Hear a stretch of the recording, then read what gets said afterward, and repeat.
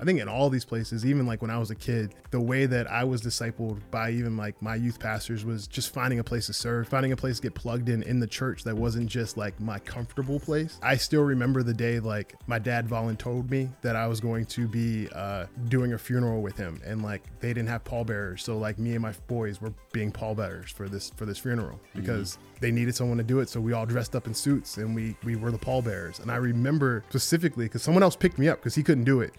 And like having that guy walk me through and doing this ministry, that's something I would never volunteer to do ever in my life. I don't even want to do that now. And having someone actually have me do that, and how that changed the way I viewed church, changed the way I saw things inside of my own little personal bubble. Welcome to the Disciple Making Youth Ministry Podcast, where we talk about the calling of youth pastors to equip students for the work of making disciples, moving teens from church attenders to disciple makers. Here are your hosts, Joel Friend and Jeremy Collins. Welcome to the Disciple Making Youth Ministry Podcast. Hi guys, how are you guys doing today? Jeremy, how are you doing? I'm doing well. I hung out with some older ladies today for Bible study on Acts 15. It was great. That's weird. Oh, so you talked about whether or not Gentiles needed to be circumcised. Correct. Right? That's right. I took my Acts quiz a couple weeks ago for school. So that was fun. That was a lot of fun. Lee, how are you today? I'm doing good. I my first time teaching 4th and 5th graders at New Community. That's what I talked about, circumcision. That was really fun. A good start. Solid start. Yeah, it could be worse. Could have the sex talk with kids, and you have to email their parents a couple weeks out, just be like, "Hey, you've already talked about this with your kids, right?" Right? Yeah, I'm sure there's like way worse stories that anybody who's listening has. So we're actually excited to have Lee on the podcast today, and we'll get to why he's on the podcast here in a second. But you know, this is a little full circle for you, Lee. This building used to be your old stomping grounds for ministry for a while. You interned here for a while, and you'll share that in a minute. But you and Jeremy have logged a lot of hours together. So I was curious, what is your favorite Jeremy Collins story? Ooh, that's a good question. There are two that come immediately to mind. Oh, gosh.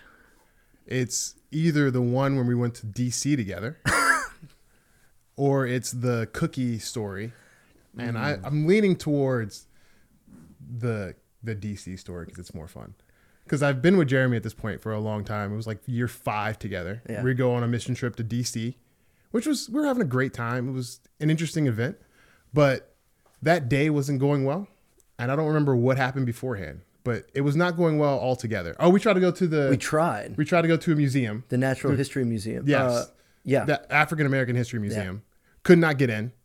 And then we went to another museum, and we only could stay for like 5 seconds before they closed. So then we had to leave because we were parked in a spot that was like you had to leave before 5. So it was just like a series of bad events. Then we finally go to get some food, and the place we picked does not actually have food. It's just a market. And we are hungry, and we're annoyed with a bunch of kids. And midway this through was our day off, supposed to be relaxing. This is our relaxing day. Midway through the day, and at one point, Jeremy realizes that he might have locked his keys in the van. And Icing on the cake. And it's a peak, like Jeremy has reached the point where he's ready to like legitimately break the glass on this van. And we're going to drive home immediately. Some kid is now sitting on glass, and we are leaving our stuff here at DC. We're not coming back for it. And we're going straight home immediately. And me and like one other senior girl, actually, was she in college at that point? I was a college student. We are the only ones that know when Jeremy has officially lost it. And we just walk not away. Often. We've walked away because we're like, because we have to walk away. I'm just shepherding kids away. Like, just leave them alone, let them have a moment. And granted, the keys were like right on the ground, right in front of the van. But still, it was a moment where I thought we were going home in the middle of a mission trip, sitting on glass. Well, and the way that it started, though, was it took us forever to find a parking spot. And we were driving around for like 30 minutes in the area we wanted to be, just trying to find a parking spot. And so it was just, thing after thing after thing. And How long did you know Jeremy at this point? This was probably 4 years in. Yeah. Okay. So you knew what his breaking point was. It wasn't like it was your first time with him and you're like, No, I don't know this dude. And this is he's like crazy. I knew that the breaking point was coming probably Right. an hour and a half before it happened. I was just at that point. I'm a fan of like poking the bear, so I also was slightly getting him to a point where he probably was going to snap, and I just didn't know that he was. I didn't know the keys was going to happen. Right. So But the keys did happen. So all of my probably poking and prodding and Right. having kids say random things to him was not helping at that moment because, we almost. Yeah, that Good. Such good. I also want to point out to people, anybody who actually follows the podcast, just to come back around, is that Lee was the one that we talked about a couple weeks ago in the episode where it was the two kids, it was the leader and the kid, and against Just me the two and of my us. team, my football team at Laurelville, where you guys were the only two to score a touchdown on us. So let's get the touchdowns. perspective. Two- Yeah, two- that's right. two Two touchdowns. touchdowns. Just to be clear. Four So plays. let's Four get total your plays. perspective. What's your, how was that experience for you? Well, at that point, I think we only had one kid that wanted to play football, and he didn't really want to play. So I just I'm all about having a good time and publicly Right. embarrassing myself. That's not a big deal for me. Right. So I had spent the entire morning after we signed up talking trash to any student who would listen. A lot. A lot of trash. Like I was telling them exactly the play. We're gonna run one Hail Mary. We're gonna score one touchdown. Then I'm leaving the field. That was my goal. I didn't think anything was gonna happen. I thought we were just gonna get waxed immediately. And the leaders of the camp also didn't want us to play by ourselves, but we refused to do that. So there's this beautiful video that Jeremy took of us where the guy's going like, "Does anyone want to help these guys?" We're like, "No." It was Tracy. No, We said, no, Tracy. No, we're only Let 'em have it. we're only doing one thing. It was really fun. It's for like me. let them learn the hard way. But it was me who had to overcome some adversity. But in the end, Triumphed. yeah. Well, the other full circle part of it is now just for those listening. Anybody who might know, I'm actually transitioning out of my role in our student ministries, moving into the pastor discipleship role, and so we are on the hunt for someone to kind of fill my shoes in regards to ministering to the guys. And Lee is the guy who recently became our new associate director of student ministries, and so. If you can't beat him, join him, I suppose. So that and the guy who ran back the game-winning interception is now one of your leaders for high school. So Yes. it's all full circle. But what's funny is like as we went through the process and Lee came the one time, some of our students were like, the high school boys were like, "Why do I know him?" I was like, "I'm not going to tell you." And then they're like, "Oh my gosh, it's the guy from Laurelville." But we're in the process where I knew we had actually already interviewed you, and I was like, when I found out we were playing you guys, I was like, this is great because it's an opportunity for our kids to be able to see Yeah, him in action, absolutely. and that actually warmed them up to him. And then so when it came back around, it was a great story to be. Well, and able to that was tell my that time. favorite part. And if you heard that story, my favorite line is I'm standing next to your students on the sideline Yeah. who went from cheering for you Yeah. to cheering for Lee. And I'm sitting here going, I know he's going to be their youth pastor soon. I can't say anything. Right.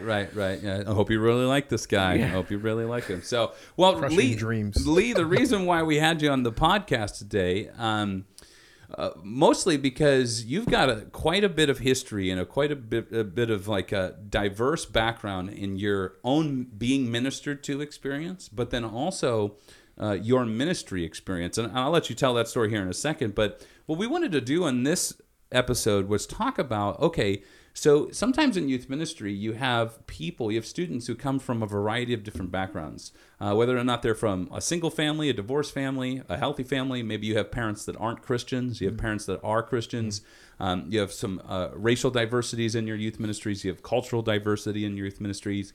People from different socioeconomic backgrounds. You have students that are homeschooled.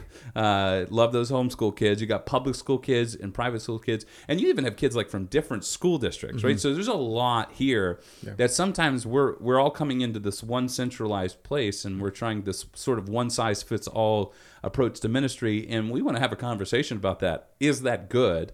And I got to tell you, for me personally, I've been ministering for the last 13 years to, mostly suburban white kids. So my area of expertise in this, not so great when it comes to some of those things. I feel like I've had good experience with the the difference in socioeconomic background, but I just felt ill-equipped to be able to have a conversation about this. And I'm curious too, right? It's just like, okay, so you have a wide variety of backgrounds in this, and I wanted to get some of your thoughts. And you were very eager to talk about this, which I'm excited about. So before we start kind of asking you questions about that stuff, and I just want to hear a little bit of your story. Tell us a little bit about your story, how you ended up sort of arriving to where you are now, and a little bit of your background. You've had a variety of youth ministries that you've played a part in, including Jeremy's ministry over the years. So tell us a little bit more about that.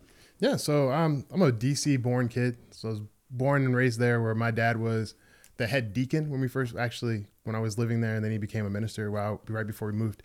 So I spent most of my life just hanging out at church. Like that was like my kid life. It was just my first time driving the church van, sitting on my dad's lap, almost running over the entrance of the church because I thought I was hot snot. So like that's me as a kid spending all the time at the church. Then we moved to Pittsburgh when I was 7. I started going to Triumph Baptist Church. Shout out to Triumph up in Swickley. And I also went to a super conservative Southern Baptist high school, middle school area. So North Hills Christian School. So like my church background, hardcore black. We love gospel music. And then I go to the super conservative, like we are shirt and tie, like comb over haircut, white church, where like it's completely two different backgrounds. Right. And that's kind of how I grew up. So I went to youth group at one church where it's just like, we're just hanging out, talking about like nothing in basketball. And then another church where it's like, we're going over like, what is like the hermeneutical point of this text. And like, we're using real words like hermeneutical points. So like, it's way different when you have like two different backgrounds, two different church youth groups that are like not remotely even the same. One was just about how do we have relationships with each other? Cause it's a youth group where almost every one of these kids goes to a different school, and we all are if one of the few black kids in that school. So for that youth group, it was more important for us to just kind of hang out and know that you're not the Tigger in the world. There's more than just you. And then from there, I went to Teal College. Shout out to Go Tomcats, boo. And Big Grove City. So I went there and I started doing Bible studies there when I was in school. I met this guy named Dan Isidore. That's our first connection. Who introduced me to Jeremy. Right. And he came in and started doing Bible studies with us, helping us out. And he invited me to start doing youth group with him at the church he was going to. He was doing ministry at, which was really fun. It was like my first time actually being on the other side of the curtain and actually doing youth ministry. And like my whole life was like, this is just fun and games. It's kind of cool. But then after that, getting a chance to actually teach a Bible study to high school kids and do those kind of things was like a really eye-opening experience and in a really different place than I've ever been. Like Grove City's in Teal's in this place called Greenville. And it's not anything like where I was growing up. It's a really poor area for the church, especially that church, and like a bunch of poor white kids, which I had never had an opportunity to work with because I grew up in suburban white America where like money was really not an issue for most of these kids, and having a different opportunity to do ministry in a different place was really interesting and eye-opening. From there, I came back and started doing ministry back in my home church at Triumph and did ministry there for a long time, which honestly, even from the time we went ministry there to the time I left was changed multiple times. When I was getting ministered to, it was a bunch of kids that grew up in suburban area. But when I was actually doing ministry there, it wasn't the same. It was doing a lot. It was more outreach where they're interviewing, asking kids to come in, busing kids into the church. Yeah. So like the most important part was they weren't coming if they weren't getting a meal. So like that was the whole point of the ministry, was to make sure the kids had a hot meal at least once that week. Right. And from there, coming to work with Jeremy at Bakerstown, which was super fun, super amazing. Jeremy's amazing. We had a good time doing ministry there. Did that for about 5 years, and then moved to Houston, where I took a job for the church called City of Refuge, which was one of my most diverse churches I've ever been to in my life. Like talk about like legitimately reflecting the city, reflecting the kingdom of God. Like just looked like nothing I've ever seen before. But even then, the ministry was way different than the actual church body. The church ended up going back to kind of like my roots of doing ministry, where most of the kids were bussed into the church and they weren't there weren't actually members of the church. The kids were just people in the community from like 10, 15 minutes away who were coming in. So the ministry that they needed was different than the kids that were actually growing up in the church, and trying to balance the difference between these kids need a place where they feel safe and these other kids need a place where they can actually learn about God is really, really different context. Well, yeah, and I think what you're describing, what I'm hearing is, and I think we can fall into this trap, is thinking our big gathering stuff can accomplish all we need in discipleship. And kind of what you're saying is, hey, there's all kinds of different needs of kids gathering in different ways, and we can't necessarily put all of our discipleship on that big gathering, because sometimes that big gathering is going to be kids bust in from all over who have no grounding in the word. It's really hard to disciple someone who doesn't yet know Jesus. It doesn't really work well until you introduce them and walk with them and do all those things. So I think that's interesting to point out, because I think sometimes we put so much emphasis on that big gathering that we forget, hey, that big gathering is also meant to lead to these longer term, smaller gatherings, one-on-ones, time in the word. Yeah, that's interesting. Well, I wanted to ask you, so how did you find you would, I mean, that's a lot of sort of different types of All ministry over. to balance. Like, to you, I think it was just like, okay, like this is what I have to do. So what was that experience like from you going from, a very diverse youth ministry to, a predominantly white youth ministry for outreach? The other way to say it too is like, how is that for you to go from a outreach-centered youth ministry also to like a disciple-type youth ministry? I think for me, I think ministry is all kind of the cores of it are all the same. Like we haven't reinvented the wheel. Like usually we feed them, or there's food. There's food involved. Yeah. We talk a little bit about Jesus. Yeah. Hopefully a lot about Jesus, and then like we have some fun. Like those are the basic cores of youth ministry. But at the same time, we also I think we have to be open and listening to our kids and listening to their stories.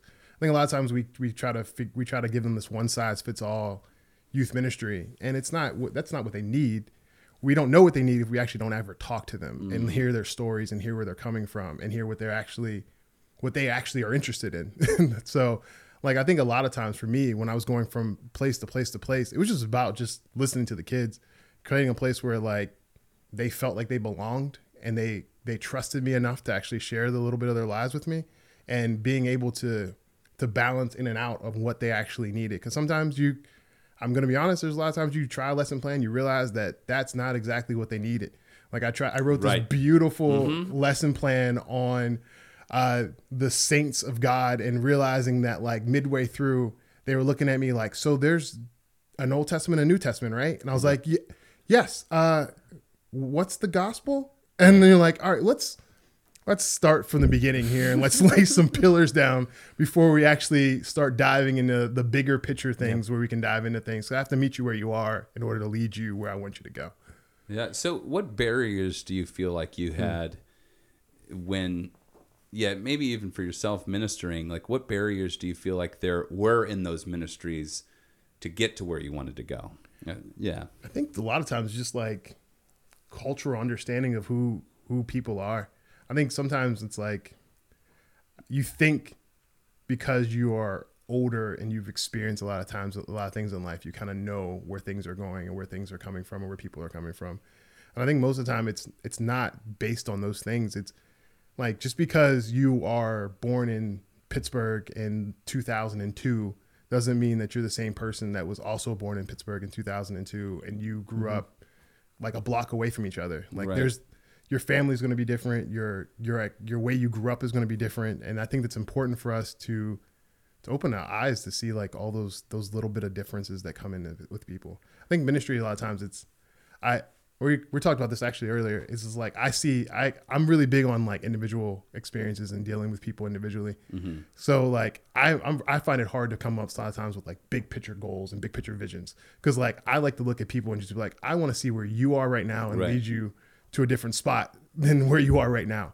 And I think a lot of times for me, it's easier for me just to be like, I just want to look at you and just be like, let's talk about you. And let's talk about what that means for us to talk about discipling you, and not necessarily coming up with this big overarching goal and plan. More like I want to come up with like a customizable create a 2K player plan for you, and not just necessarily like this one size fits all mold for your discipleship. Well, so the danger that I think we all fall into is this assumption that we look out at our students and we kind of assume they're all the same. And I think that the challenge becomes it's far easier to disciple everyone when we flatten it down and we make it, hey, this is who I'm discipling and we're going to move with this. But then we don't realize that we kind of then usually talk over kids instead of talk to them because we're not really having those conversations. So how have you found then to, once you start having those conversations and finding where kids are, how do you bring that one-on-one experience to a, hey, here's how we do this together as a group? I mean, we have the phrase like faithfulness is pursued together, right? It's not a one-on-one Sure. thing to do. You have to do this in fellowship and relationship with other people. You have to, they need you in order for them to grow. So I think in all these places, even like when I was a kid, like the way that I was discipled by even like my youth pastors was just finding a place to serve, finding a place to get plugged in the church that wasn't just like my comfortable place. Like I still remember the day like my dad volunteered me that I was going to be like doing a funeral with him, and like they didn't have pallbearers, so like me and my boys were being pallbearers for this funeral because they needed someone to do it. So we all dressed up in suits and we were the pallbearers. And I remember specifically because someone else picked me up because he couldn't do it, and like having that guy walk me through and doing this ministry that's something I would never volunteer to do ever in my life. I don't even want to do that now. And having someone actually have me do that, and how that changed the way I viewed church, changed the way I saw things inside of my own little personal bubble. And also just like that kind of stuff was stuff I did all the time. Like I got pulled out of church one time to change an old lady's tire. I didn't even know how to change a tire at that time. I was like 14, and my like a deacon just pulled me out and was like, come here, it's in the snow, get down on the ground, change this tire with me. And like looking for opportunities to serve in this bigger part of this kingdom of God, this bigger place in church is like what we really need. I think in youth ministry, because a lot of times we're so stuck in our own bubble when we're in high school and middle school. It's like everything's about like, this is the end of the world if something bad happens to me. And we actually don't get a chance to be outside of our views. And that intergenerational ministry is important for us to be able to get outside of our own heads. Yeah, that's good. I was thinking as you were talking about, your time in Houston and you're like, busing kids from different places. What were some positives and negatives that maybe you discovered when the kids would get together?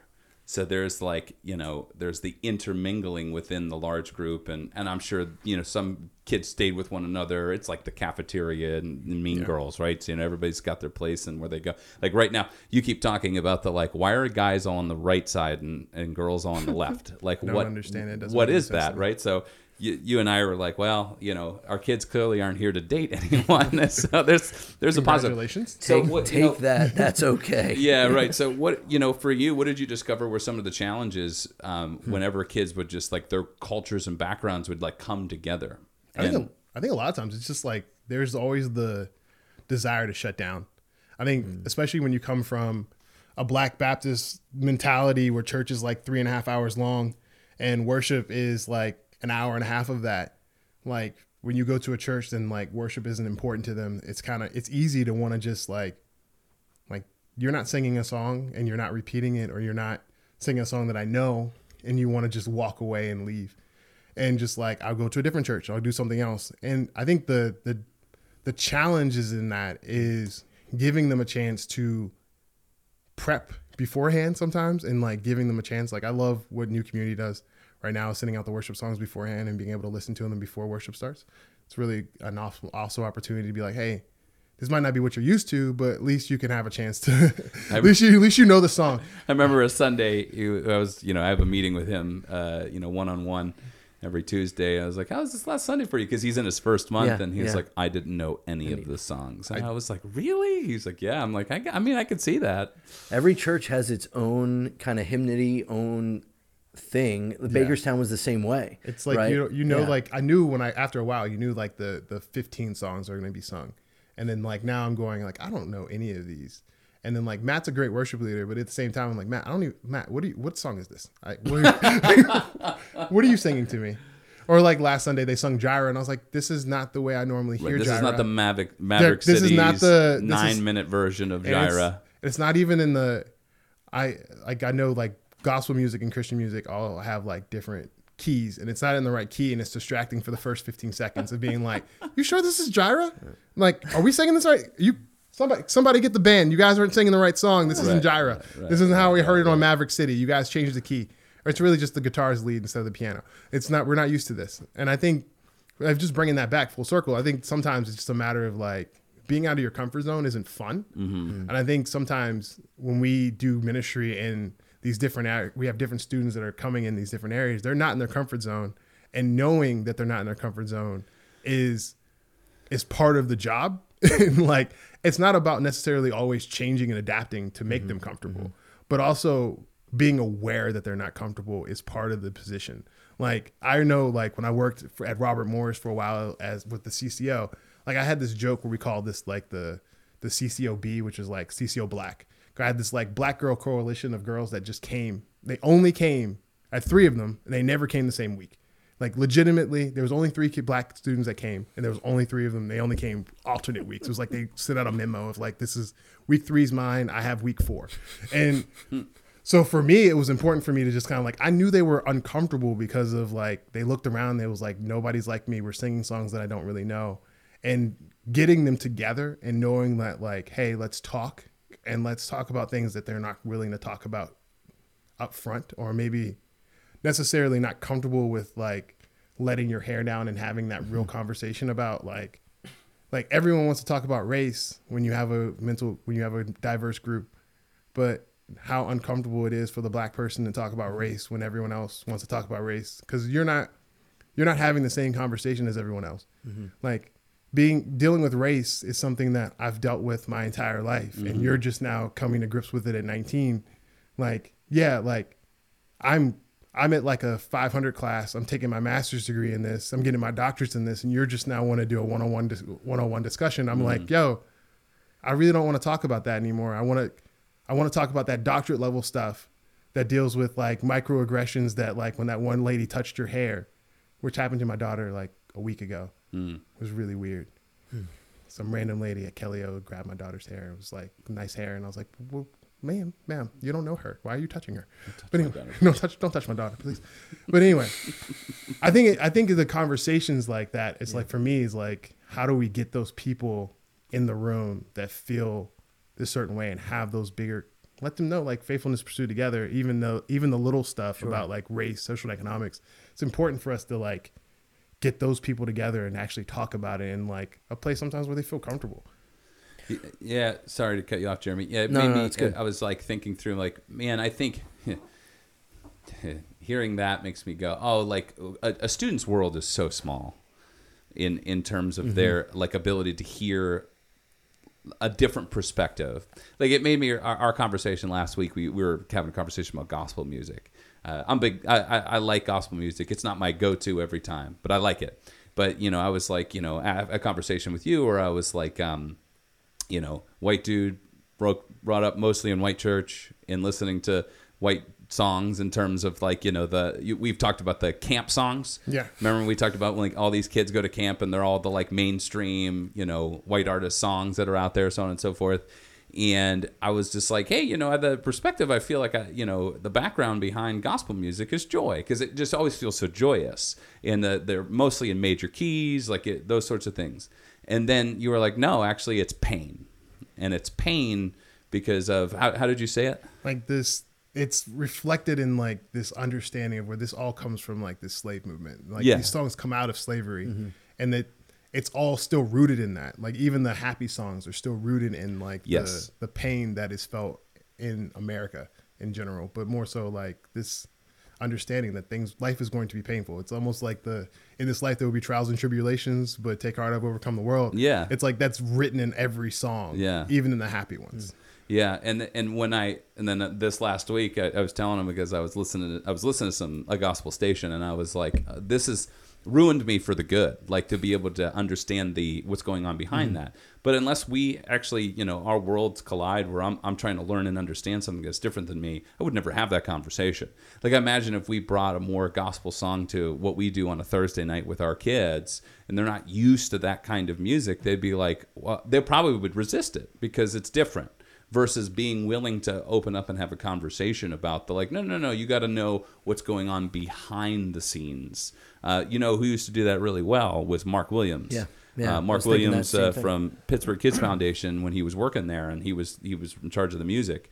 He used to bring a lot of that gospel background in, and it was a good opportunity for them. And he used to teach like the meanings behind the songs. I remember one of the songs was it was called it's like Phone Line, or like you can access God through prayer. I can't remember, but it was a good like classic gospel song that he taught, and that was what he wanted to do, was trying to break down some of those barriers for people to like learn and listen. And so if you have I think some of the opportunities that's missed in a non-diverse youth ministry is the opportunity to listen and learn from a different perspective. So then the question becomes, as leaders, how do we find unity in diversity? And I don't mean just like, yay, hold hands unity. I mean, like, how do we pursue Christ together and help our students and those students that might feel like they are the one that is different from everyone else, whether it's obvious or not obvious? What are some things we can do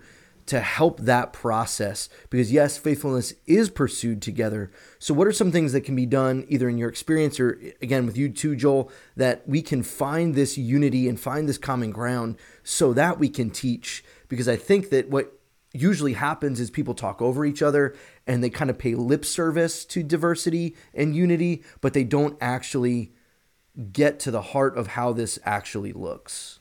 I think for me, it's like I have more that are not to do than to do.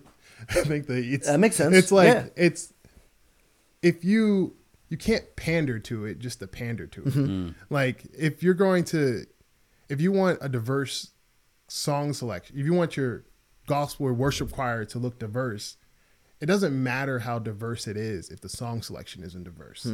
Like if you're still singing the same 5 songs and singing in the same key, like, does it matter if everyone else if it looks different than the rest of their congregation, or if it's a diverse group? It's just, you're actually just doing diversity for diversity's sake and not actually caring about what diversity looks like.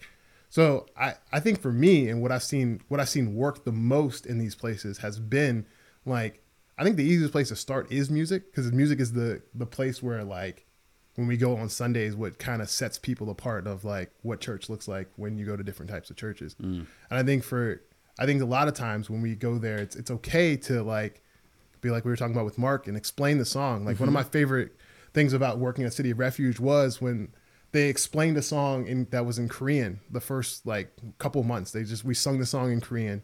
Initially, we sung it in English, then we sang it in Korean.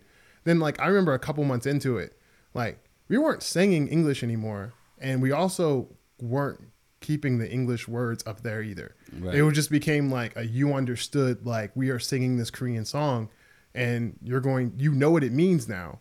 And the time that it took for us to learn it was important. And I think at the same time, we're also okay with being uncomfortable in the fact that like, maybe, just maybe, this song isn't for me completely, but it's also okay because there's someone else in this church who feels like my experience and my way I'm growing up has been honored at this church, and they actually really care. And I think that's a lot of times, like even at the same time, they did the same thing for gospel music on Sundays, where like sometimes the music was a little bit more gospel than normal. Like they sung a couple of songs and they took it all the way there. They had the little praise break and they had the everything there for the people that grew up in the same way I grew up, where like this is normal for church, and I kind of need this every once in a while for me to feel like I'm at home. I think what we need to do more than anything is not pander. Like, please don't just throw black, brown bodies up there just to make it look like you care when you actually aren't willing to change anything that you're actually doing.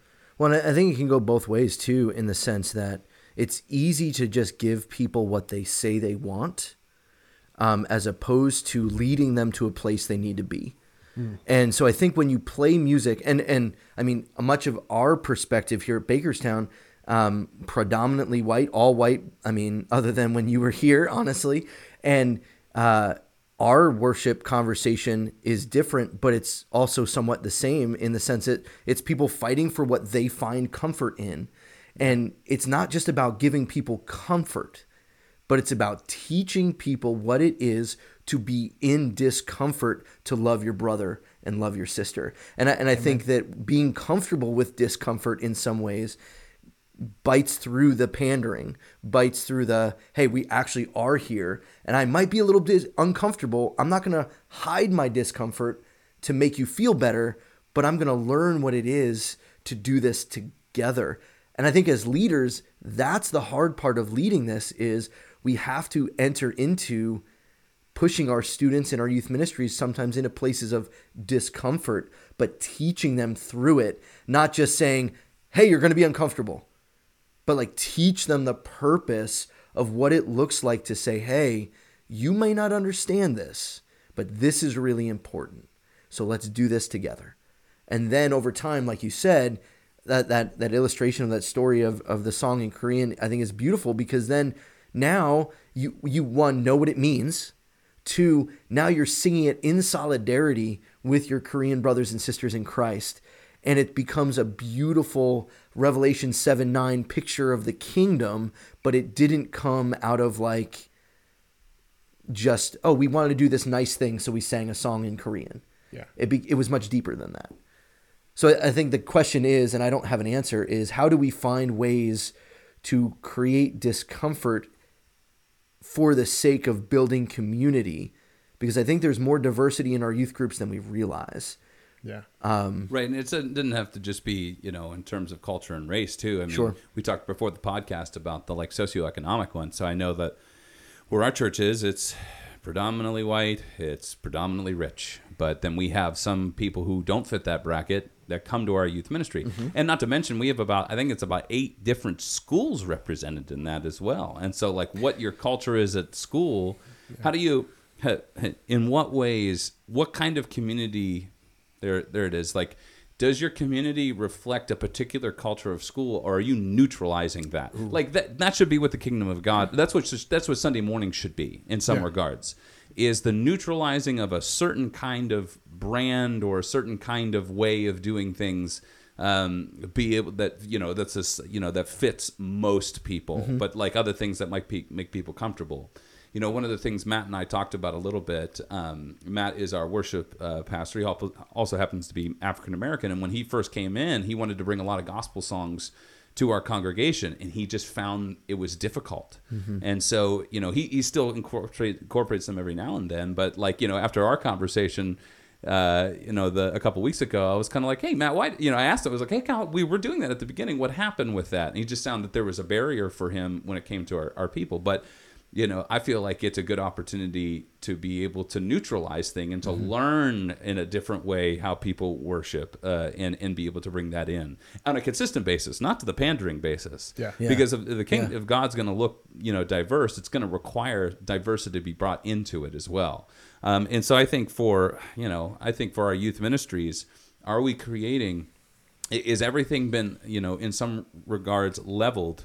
In a way that it makes accessibility for everybody be there. Like we talked about the price for camp for our church. Like we go to like a bunch of different camps a year. Some families can only afford to go 1 out of 3 camps. Yep. What are you doing to neutralize that? Yep. Right. So we budget in scholarships for people who need it, and we let the people know that like scholarships are there. So, and I also have people in our congregation that I know if I wanted them to write, I've literally walked up to somebody and say, hey, I need a $500 check for Surf City. Can you write that for me? She wrote it right there on the spot.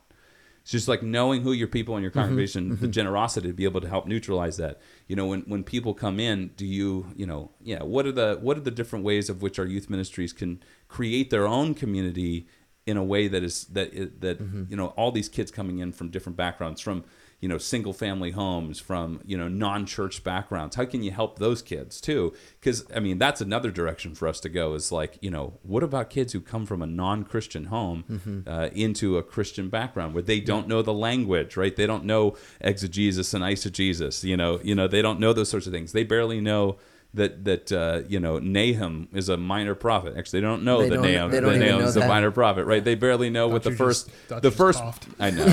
Yeah. So like, how do we help our kids in that regards? I mean, what thoughts do we have? Any? How do we fix this problem right here, right now on Once this and for podcast? all. Yes. The one time. The one podcast that ends all podcasts from this point forward. Well, I think that it begins with posture. And I think that's why worship has been a really interesting kind of case study as we're talking about this, is worship changes our posture. When we worship God, our hearts are moved from focus on ourselves to focus on God.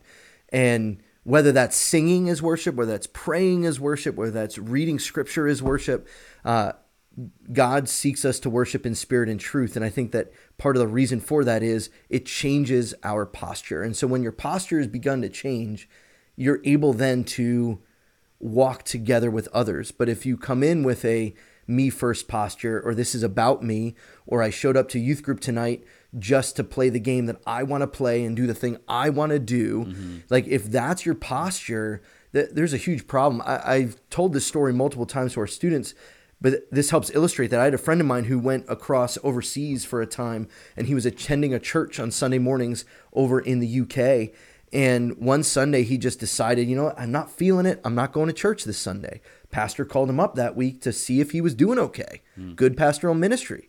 And he responded to the pastor. He said, I just wasn't feeling it. I just slept in. And the pastor responded and said, how dare you?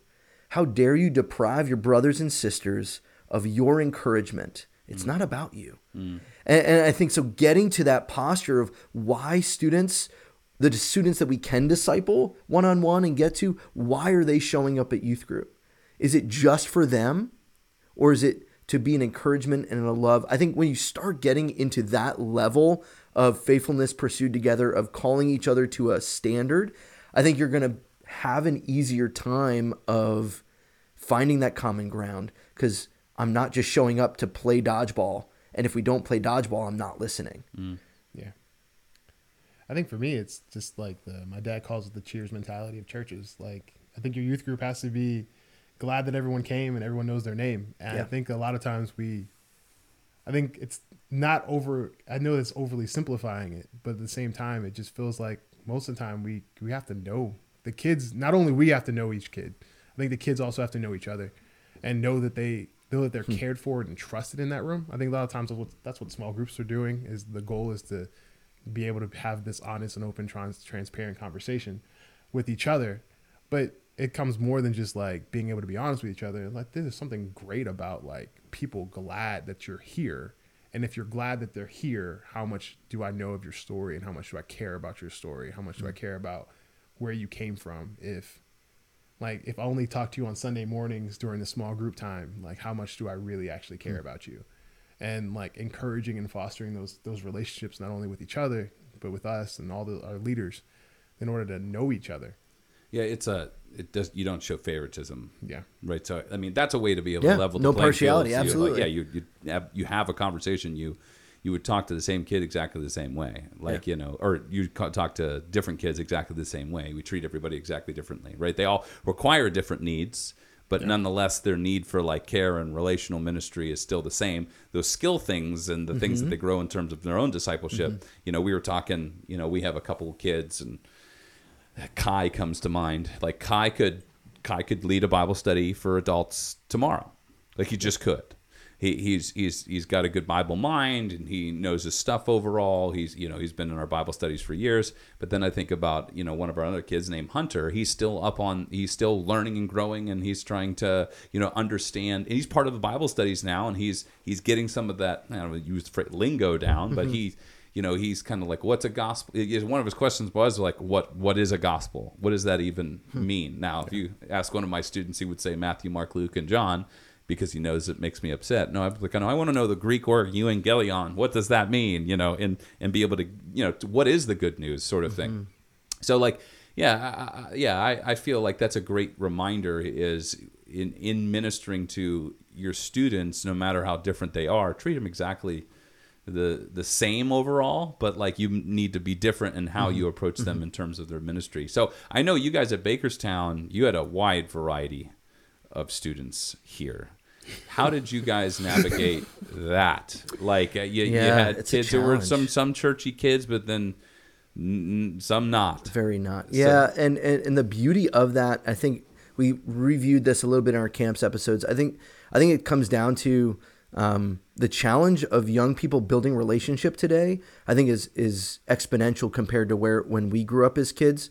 There's just so many barriers for entry to get into relationship with people, and so much has become digital that it's very strange. But I think a big part of it for us is just getting away on simple little times that relationships and stories and times can be built, like having a football game at a retreat where it's just the two guys, and guess what? Every one of our students was cheering in unison for our group. It's something that unified us. So I think finding those moments where things are stripped away. But here's the challenge is it is so hard when, and this has honestly been some of the times we've been there where we're like, oh, they're getting it, they're on the path. And then something becomes glaringly obvious that no, we're not as unified as we thought we were. And so it's a constant process of prayer and pouring into students. And there's going to be an element that all the kids in your ministry are not going to all be friends. It's just the truth. They're not necessarily all going to be friends. But it's a great lesson to learn that you're not going to be friends with everyone in the body of Christ, but we still can be one. And how do we find this unity in Christ? And so I think for us, it comes back a lot to hammering down the gospel, and knowing the gospel unifies us, even in our unbelief or disbelief or differing backgrounds. The hard part is we all have different definitions, and kids come with different things. So it's a constant struggle for us. And a lot of times, like as Lee said, it meant we'd come in with a lesson of a Bible study and it just flies out the window. And we're attending to the needs of the students in that room that we kind of misdiagnosed. And so it's a lot of humbling youth group nights and a lot of walking away going, wow, that wasn't the conversation I expected, but I'm glad that it went that direction. So yeah, that's a lot of us. Recently, what we started doing is trying to ask the kids what they needed and listening to their doubts, listening to their concerns. We had two girls want to make a presentation on what the Amish believed, and it put us into a conversation of what do other people believe and what is Christian, what isn't, what is the standard, what isn't. Talked about Mormonism, some of those types of things, because this is where their brains are going. And so letting that be okay, that hey, we put aside the curriculum we purchased for a while just to have these conversations. I want to hear what you have to say in a second, but you guys, do you find that kids are more open to learning, or they require a little of encouragement? Depends. Yeah. It depends on if what you're trying to teach them contradicts what they think they already believe. So if they have something that they think is untouchable in their mind or in their cultural belief that they're bringing to Scripture, and I think that's where we all struggle, is these preconceived notions of who Jesus is and what I should believe. So I think it's when stuff bumps up against that, really difficult. But I think they're sponges when they want to talk about things that are outside of them. Yes. When it starts to get to the inside, it becomes really challenging. At least in our context. Yeah. I want to keep talking about this, but I want to hear what you have to say. Yeah. No, what do you have to? Do you want to say something after I think just adding on what Jeremy said about like punting, I think one of the best all the nights that I think were outside of camp that were actually impactful to the kids were the nights we did something different than the norm. Like the nights where we just were like, all right, let's spend time in prayer, or let's spend time, like I mentioned earlier, we had a student from Robert Morris come in and like lead an art, a way to experience God through art. And she just like led them through this like beautiful artsy prayer time involving scripture and it was awesome. like, and it was amazing. And it was something that like a lot of those kids were like, wait. I can read my Bible like this. I don't have to actually like do the like super serious, like I read one chapter and then I journal about it way. I can actually I can draw a picture to worship as I reflect on this scripture. I could do that. I'm like, yeah, that's allowed. Just go ahead and do it. And I think for us, I think those were the ways that opened up their minds to like see God in a different way than just the same straight church Bible study way that we feel like you always feel like you're in the rhythms of doing all the time. Like, And that's kind of why I sometimes laugh at all made, ready to go productions that you apply to your youth group. That sometimes people don't think about contextualizing to their students, and you have to be willing to take audibles and not hold so tightly that the decision of the direction I chose as the leader is always the right decision and direction. It may not be. I remember the time we did Gospel Center Life for Teens, and we were like 4 weeks in, and we were just like, hey guys, what's the gospel? And not a single one of them could tell you what the gospel was. And was just like, so we failed the last 4 weeks. Correct. Yes. So Let's go go backwards and Yeah. let's define this for another 4 weeks before we even dive back into this book. Yeah. Yes. And we actually did that this past Sunday. We walked through the gospel again because we have a different group of kids and a different, it's hard to get it to stick sometimes. Yeah, it's also like, how do you get them to get it to stick too? So, I'm like having this like moment of regret here, of the like, we've changed a little bit of how we've done youth ministry over the years. From the earlier episodes, talking about we are very attractional in our youth ministry for a long time. We talked about the question this morning. We're reading Duffy Robbins. That's what he said. Yeah. Building youth ministry that builds disciples, and he talked about. What is your vision for what you want your kids to become? And I think when I first started in ministry, I wanted to where do kids need to be? And they're like, they need to be in my ministry, and how do I get them here? Right. So, and that was an easy way to do that. And that was successful. But that doesn't really answer the, what do I want them to become? And actually it does, because it teaches them what to expect out of church, and, what does it mean to be a part of it? We're I don't want to say we're cookie cutter in how we do things. We can be, but one thing that I've been learning about our students is we've for the last several weeks we've had people that aren't me or Sophia speaking. Lee's been starting to speak, and that's even a breath of fresh air for them. Like, giving different things to our kids has actually been more of a positive than a negative. Like, we had 3 straight weeks where we had people share their testimony, and they loved it. They ate it up. Now, Sophia was one of them, but they had, it was different than the here, let me just teach you guys these sorts of things. And it's like, what else more could we teach them that's different than what they know, so they can actually, understand different backgrounds. Even in my, I did a world religions course with my Bible study guys a couple weeks ago. I'm like, I didn't want to catch flack for it, but I wanted to invite some Mormons in, so that Mormons actually had a chance to talk on their behalf, even though I understand their doctrine pretty well, but at least have the experience where you talk to someone who is different from you in the flesh. Like having a conversation about it, rather than me spouting off a bunch of doctrinal statements about what the Mormons believe, and then walking through them and unpacking them and then comparing them to Scripture, which I think that's fine and good. But I really wanted to have that moment where our kids could experience what does it mean to have a conversation with someone that may disagree with you, because when they become adults, they're going to have those, unless they decidedly live in their own echo chamber and don't do anything else. Which is the danger. But yeah, Sean McDowell talks a lot about that. He would take his students to Utah and go door to door and evangelize.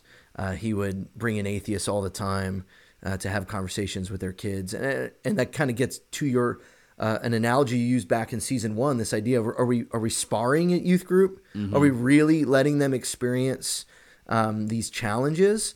And it really greatly depends upon your group of kids. If I brought in a Mormon to come talk to our students, I think our students right now are in such a diverse, strange place that it just wouldn't necessarily be profitable. The only questions they would ask would be about polygamy. That's probably the only questions that would be asked. Might get converted to. Yeah. Right. They're so not Christian that they might become Mormons at the end of it, right? And you're like, oh, darn it, right? That didn't go. Yeah. Oh well. But I think the analogy that we've used a lot of times, and the pandemic put us into this, is building the plane as you fly it. It's okay to kind of jump into an unknown when you feel pulled that direction, especially when you have at the heart of your purpose discipleship of students. I think it gets dangerous when you have a different purpose. If you're just trying to grow space in a room, so you're doing different things to see who will show up. But yeah, I think that is a big part of finding that and being willing to listen to kids when it doesn't go well. and knowing like, hey, I mean, how many times did we sit down and we debrief a youth group and go, wow, that just went nowhere. It was awful. There's a lot of times where it felt like that. It was just like, especially when we're doing more of the cookie cutter stuff. It was like that was pointless. It was a wasted an hour and a half with these kids. You didn't waste it. I'm the- sure it might have felt like that. They hard. came back the next week, so it wasn't entirely wasted. And maybe you're feeling that way, those of you that are listening still at this point. But I think the encouragement I would have, and this is the encouragement I just gave a grandmother this morning who was kind of just heartbroken for her granddaughter who's walked away from the faith, and the scripture that reminds us that's not a promise. I wish it was a promise, but train up a child in the way that they will go and they will not depart from it. That's not a promise, but it's good practice. And that I'm seeing more and more, I'm getting contact from students who used to be in youth ministry a decade ago who are reaching out to me and saying, man, what we talked about, what we went through still was so foundational in our life. And so not seeing the fruit can be really depressing sometimes. However, stay true to pointing kids to Christ. Stay true to this idea and understanding of how we disciple to find unity in Christ and be willing to listen to the peripheral things to help students who might have a different ethnicity or race background in our youth ministries feel welcomed, loved, appreciated as much as that kid who's seems like the normal, he fits in no matter where he goes, because I'm sure that kid actually feels alone as well. So that's, I guess, the principles that we've kind of pulled out of today is this: how do we do this? I think there's so much more conversation on the practical. What is maybe a practical thing that you've seen done, Lee, that you've kind of give some of the what not to do, and maybe it's even in that vein too, what not to do. Did you give the whole what not to do list? Because I felt like I wanted to come He back to it. gave one. Gave one. Go through the list. Man, that's a lot of pressure right now. I'm trying to think what they were. Don't pander was number one. Okay, and then we went off on that. Yes. Yeah, we lost Number ourselves. two, we did. What's the other one? They all revolve around different forms of pandering. One's musically. The other one's with your preaching style. Don't think that just because you think black people like rap music doesn't mean you have to, when I walk in, play rap music. Lecrae's okay. You don't have to always play him. It's fine. You like him. You like him, but you don't have to always play Lecrae because we're black, and it's okay. There's other people besides like Maverick City. You can listen to like other people besides them. Sorry. They're really good, but you can listen to other people. What's another one that I experienced I'm just thinking of like lists that happened when I was a kid of like what happened when I went to youth group. Oh gosh. It's the don't play Wonderwall, because I remember I went to a couple churches that were like, yeah, Wonderwall. Everyone knows Wonderwall. I didn't know Wonderwall. Why are we playing Wonderwall? I've never heard that song before. I'm sorry. We're done with this list. But for me, like, what's something practical that we could do besides like being okay with being uncomfortable? I think it's just, I keep coming back to a student that had like a really bad experience, and just going like, what could we have done to fix that before it came? Is a lot of times just, I think a lot of times we don't address the elephant in the room. That like, I know that you're uncomfortable here, and I know that you know like why you are uncomfortable here, and we're never okay with like actually saying like, hey, as the one black kid or the one white kid or the one Asian kid, are you actually okay here? Like, do you feel safe? Do you feel heard? Is there something that like you want us to talk about that you feel like we never will talk about here? Is it actually okay? Because I think sometimes we lose kids mainly because like, it's not that they don't feel like cared for or loved here. It's just that like they never feel that they can fully be themselves. Mm-hmm. And I think a lot of times we can't be all things to all people. Like, that's impossible for our youth ministry to like legitimately be like open to everything.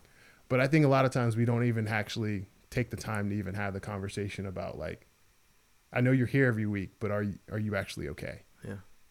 And I think that's one of the things that the thing I'm most proud about with working with the CCO was like that like group of 3 black girls turning into like 20 black kids, like by the time I left. And that's like, that's something that like I didn't expect to happen, but it was really all because of them, and also that mental check-in of asking if they're okay. Because they felt okay, they invited their friends, and because they knew that more people, like if their friends came, that they would be loved and accepted, even if it's not by everyone in the room, because not everyone's going to be your friend, but at least they felt like it was going to be okay and it's safe for me to invite other people to this place. So what do you do when you mess up? Because I don't want to assume, and I know I've not done this well all the time. And you've seen the ways that sometimes I haven't. But so how do we repair maybe a moment where we misstep, or where we even recognize, wow, we've done a poor job at this? How have you seen ways, or what would you recommend as a way of like, okay, how do we repair what we've maybe broken accidentally or just out of ignorance? I say sorry. I know it's like the hardest thing sometimes for us to do is like recognize as leadership and just go to a 16 or a 15-year-old and just be like, hey, I'm a grown man, but I need to apologize to you and say I'm sorry. And like to humble ourselves enough to just be like, hey, I did you wrong and I'm sorry. I think that goes a long way when we actually are, in this case, man enough to apologize to someone. Yeah. And it's especially a kid. I mean, we should do that even like I've done that even with my own kids, and like knowing that like I fumbled the bag and yelled at them when they didn't need to be yelled at, and like lost my temper, and like, and it's something humbling to look at a 3-year-old and be like, I did you wrong and I'm sorry. And like, and I think we need to, practice that and apologize to someone and try to repair the relationship through that. That's the first place to start, and you can't go any further until you start there. Yeah. And you're not gonna be able to do that if you don't recognize. Yeah. Right. And so that self-awareness, I think, is a big part. And when we see all these issues and problems that are becoming public about Christian leaders who are failing, usually it comes down to lack of self-awareness or lack of accountability of people in their life to sit down and say, hey, you're wrong in this case. And so I think we have to be willing to take that correction and not just be offended by it and become defensive. And yeah, but you're right. It starts with that honest of a conversation. And I think that one of the things that I appreciated so much of our time together in ministry is it reminded me, hey, being direct, open, and honest is okay. You don't have to pretend like these divisions don't exist. They do. So let's not just hide them and pretend and pander, as you've said, but instead have honest conversations with students that know that you love them, and try to repair from there. And that's a beautiful picture to the other students of what it looks like to journey together in the gospel when they see that level of care. Because there's definitely kids in every youth group that show up and are hard to love for whatever reason. So how you love them and how you treat them can be a beautiful example of loving your neighbor, of loving one another, and those things that Jesus so clearly taught to us. Yeah, I was just thinking through, like, okay, how do we recap this? This is good stuff. I was thinking through how do you love everyone the same way? So there's no favorites. You listen to the needs of each individual kid and figuring out what they need and how you can care for them. I think learning is another, all in L's right now. So you got to love, you got to listen, you got to learn. But it's also providing opportunities for kids to learn things different than they're used to as well. Yeah, which is good, because I feel like that opens them up to actually have conversations that are a little bit more difficult as they get older, and to not live in an echo chamber. I think we live in a time where a lot of echo chambering is happening. Social media, conversations among certain friends, wherever they're coming from. I think it's like, to me, like even going that learning, it's like read people that don't look like you and think like you. And I'm not saying like read non-Christians or whatever, but I'm saying like there's a lot of Christian theologians that aren't old white men that we can read, and we can start by even something simply like maybe quoting them when we talk about a scripture passage. Like maybe not only just Puritans. Right. Not just Jonathan Edwards, not George Whitefield, all those There's guys. other people. There's other people. Yeah. I think that people can get caught in like how they're used to, going to certain sources and stuff like that, and they just might miss the like, there may be a different take than I am used to in this regard. So I think knowing that there are different takes from different people in cultures and backgrounds is a good thing too. And being willing to hold every take up to Scripture, right? Like, don't be afraid to even read someone you might disagree with. Like, going in, you might disagree. I think it's fair and good to read that and find better understanding from Scripture, whether actually do you disagree or not. And if you do, and your disagreement isn't based in Scripture, maybe you should let that go. Because if our disagreements aren't biblical, then we shouldn't be fighting those. We shouldn't be pursuing those. And I think that's a lot of what the disagreements happen in our world today. Young Christians can't understand or don't understand their Bibles well enough to understand why this isn't a biblical difference, and we can agree to disagree because it's not scriptural.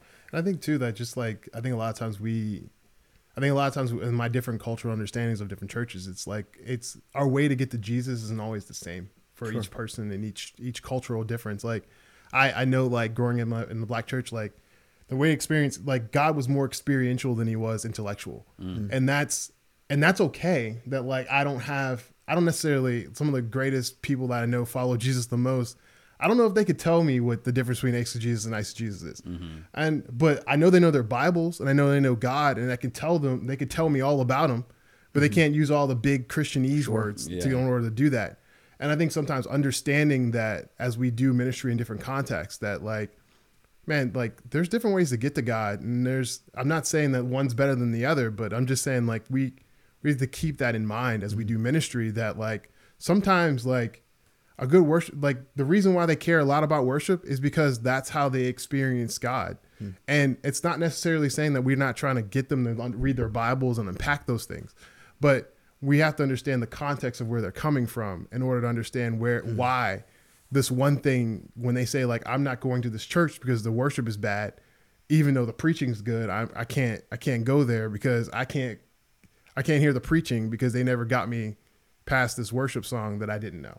And it's important for us as we understand these things, like experiential, intellectual, spiritually, all those things matter. And it's okay for them to have different understandings on how we get to God and how we understand those gods. We don't have to elevate one over the other in order for them. You have to understand God the exact same way that I do for you to love Jesus. There's other ways for you to actually love this God and experience this God. Well, and that's what I've appreciated about our denomination, the EPC that we're in, is that we strive for unity in the essentials, diversity in non-essentials, and in all things charity. And like being able to understand what is the core of the Christian faith that we must agree on, and then having grace and holding that grace in truth and balance. Usually we're pretty hard on the truth and not always that good on the grace. And finding the ways in that, I think, is important. I think that's what you're saying. And I would 100% agree that we need to be able to do that well in our youth ministry. And when a kid stops coming, to ask ourselves the question, okay, did I err in this? Did I wrong in this? It's so easy just to say, oh, they just wanted games or they just wanted this. But did I play a part in that? And how can I maybe reconcile those things? Oh man, I know we're running low on time here. Well, we're past time, but that's fine. It's a good conversation. Yeah, it is. I also have to get my kids off the bus. So once again, I'm still good. I'm still good for that. Yeah, because for me, one sort of final thought, unless you guys want to add to it, was like, what we do is teaching students what church is all about, and if we don't diversify that experience, then they might.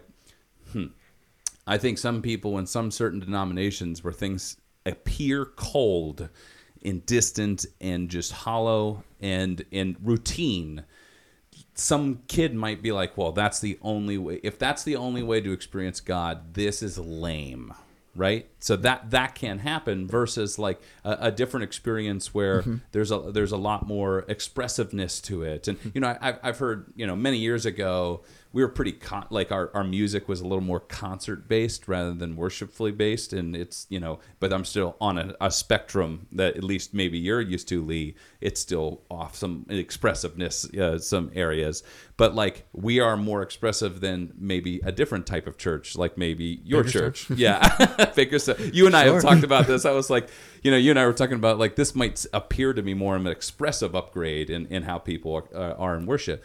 But I think that's an interesting piece of this too, is that like when we go through our youth ministries, we are by consequence teaching students that this is how you're supposed to worship God versus the idea is just to worship God. And there's a variety of different ways to go about doing that. And some people might look at our church and be like, they're pretty cold in their worship. Some people might be like, you're too expressive, right? So maybe someone from a Catholic or Presbyterian background going into a full gospel, Baptist church, they might be overwhelmed by that experience, but it's nonetheless a way to experience God, and it's neither good nor bad, better. It's just, and it only crosses that line when it starts to go against Scripture, right? And I think that too many people have a rigid understanding of.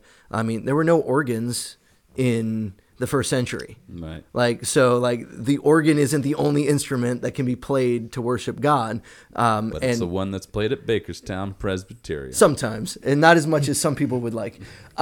We need more cowbell. More cowbell. And so I think that yes, finding the unity in the essential of.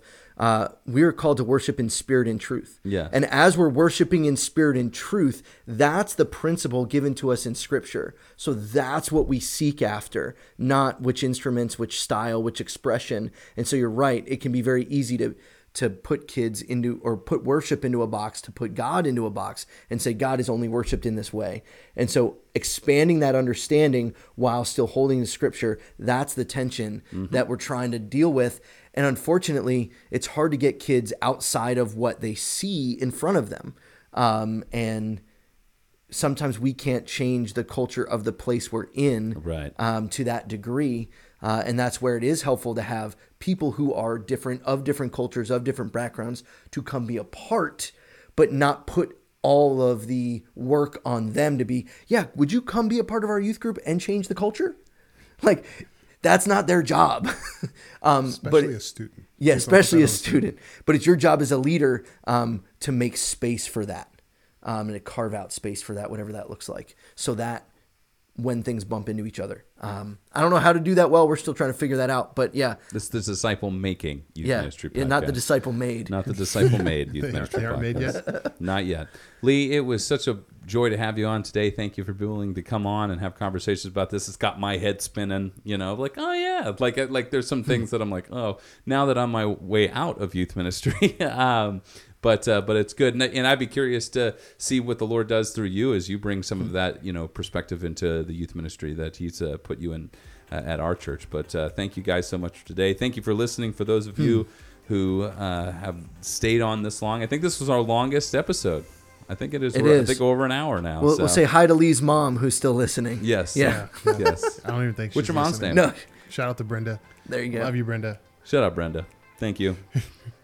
So that is all we have for today. We don't know what our next podcast is going to be about, but it's going to be amazing. But thank you for joining us here today, and we'll catch you on the next one. Bye.